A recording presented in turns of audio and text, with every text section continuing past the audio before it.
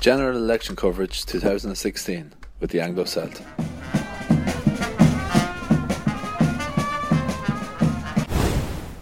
I'm with Finbar Filan of Renew.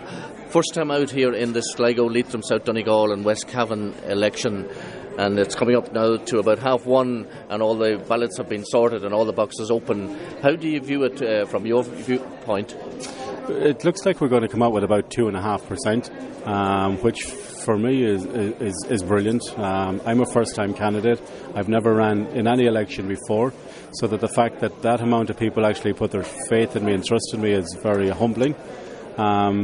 Renew nationally is hanging in there about 2.5% as well.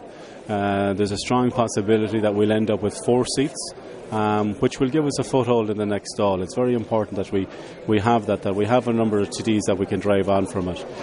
Really, for Renew, it would have been better if local elections had come first, so that we could have got candidates out there and get some profile. The fact that it was a general election was always going to be an uphill battle. I'm glad that I got involved, and I'm glad that the Renew project is working. People were looking for change, but I don't think they're ready for it yet. They're running back to the big parties. It looks here like that it could end up even as 2 Fianna Fáil and 2 Fine Gael, or 2 Fianna Fáil, a Fine Gael and a Sinn Féin. The only one at this stage that looks safe is Mark McSharry. The rest is up in the air until we see how the Leitrim boxes come out.